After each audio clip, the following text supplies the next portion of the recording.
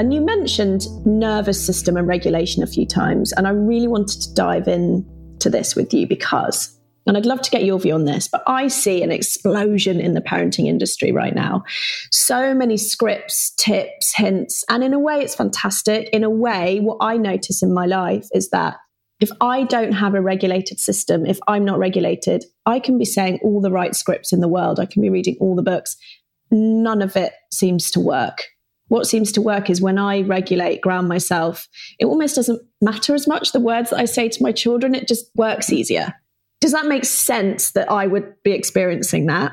100%. I mean, we are intuitive, energetic creatures whose nervous system is always scanning on alert for other energies, for happenings, always geared, looking for the possible threat at hand. So to simplify that, we could be saying one thing and energetically, we're communicating a completely different thing. And because one of the main tasks, which is why parenthood is it's enormous of a job, is the language really that comes to mind, is to create that safe container, to create the safe environment, which begins in the nervous system in your own body. So again, this is why do as I say, not as I do, isn't the reality that we're going to experience. We are always attuning to the energies of other people around us. And even if we have someone saying the right things and their nervous system is in their own stress response, their muscles are tense, their heart is beating so fast, and they're telling you to calm down,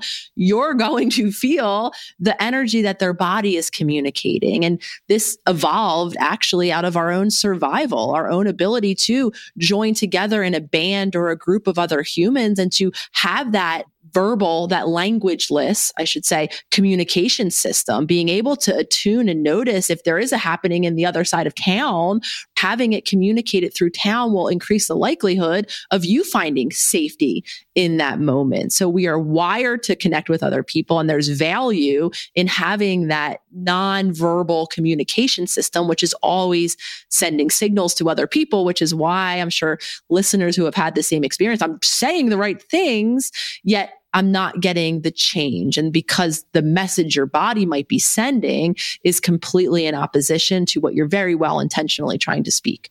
It goes back to what we were saying right up top, doesn't it? That it's so counterintuitive for parents to tend to ourselves first. But personally, I'm coming to see it's the most effective parenting strategy out there.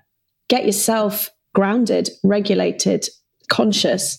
And that's why these, actions of self-care, centering them around, first and foremost, even just compassionate nervous system awareness. I'm imagining some of you listening might be like, oh, geez, I do. I scream, I yell when I'm upset at my child, and that's not how I want to react. Or I shut down completely. I avoid them. I ice them. I can't even be around them when they're in this state of upset. And I'm really simplifying and generalizing all of the spectrum of things that you might, as a listener, be feeling shameful of, because in your heart of hearts, you very much compassionately want to create that safe space that I was just discussing, be that point of contact of regulation, though because of your own past circumstances, environments you grew up in, tools that were modeled, the lack of safety that I imagine you had with your own caregivers has now created a circumstance of reactivity where no matter how much you want differently, until, of course, you begin to create that safety for yourself, which might mean, like earlier we were sharing, not going into that room immediately, delaying so that you can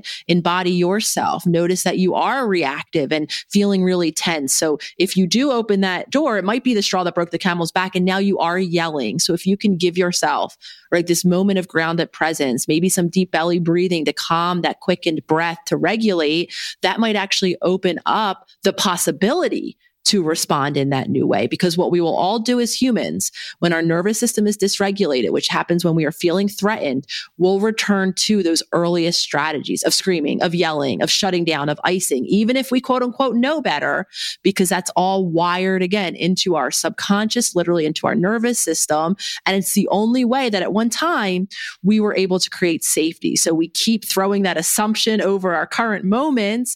In the meantime, we're hurting ourselves. We're hurting our loved ones, because there is that part in our heart that feels very shameful after the fact. It just connects me with so much compassion for all parents, especially mothers, because It's so stress inducing, particularly being around young children who just are, so stressful. And it's fascinating, my experience with this, because I noticed when my little one was quite little and she would start to have very big emotions, I would dissociate. Because exactly as you're describing, that's how I handled big emotion. And I suddenly realized, oh my gosh, I am dissociating when she needs me most. I then went back to, I'd been in therapy a long time, but I went back to therapy when she was 6 months to unpack all of that. And it was just mind blowing to me, but it makes complete sense. In times of stress, I've got a 6-month-old unconsolably crying. My nervous system can't handle that. And I would literally dissociate, wander off in my mind. I have so much compassion for me and for all mothers that experience that. Or the other side, screaming, shouting, the range of what our nervous system can do.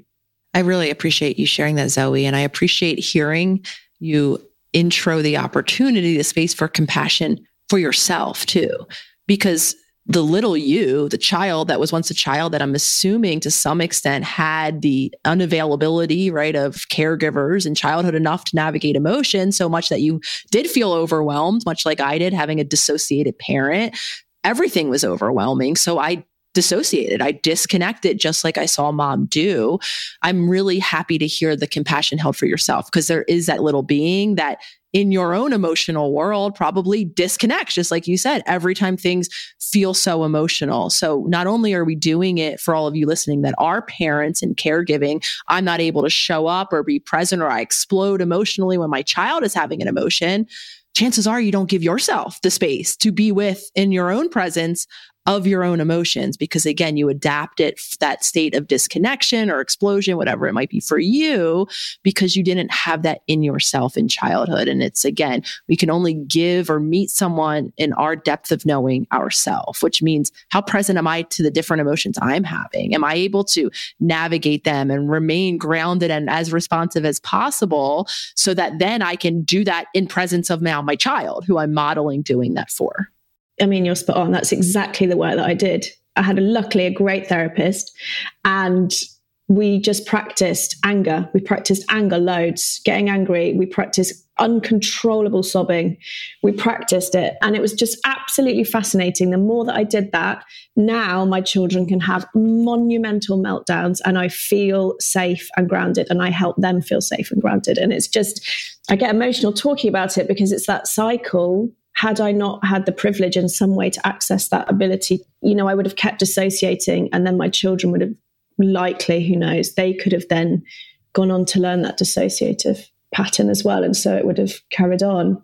And I think this is one of those moments too, where it is like counterintuitive mixed with a little bit of, at least as far as I perceive it, to be cultural messaging that we should, I think a lot of us are given the belief, again, because of the limitations, lack of resources in what we were taught in our childhood. And again, I think some of it is reflected societally, that the goal is to not be bothered, to go through life emotionless or just kind of coasting on an okay, plateau. And that isn't, in my opinion, what life's about. Life is about navigating all of the different colors of the emotional experience that living is. So it's so beautiful to even hear you describe so much of your own healing was getting in touch with your own emotions, not to just paint this worry-free, happy all the time experience for your children, that actually you allowing your anger, your rage, whatever it is for you, your sadness to be present, allowed then the presence of emotions in a safe, contained way for our children, because that is our goal. That is how we develop stress or emotional resilience, is by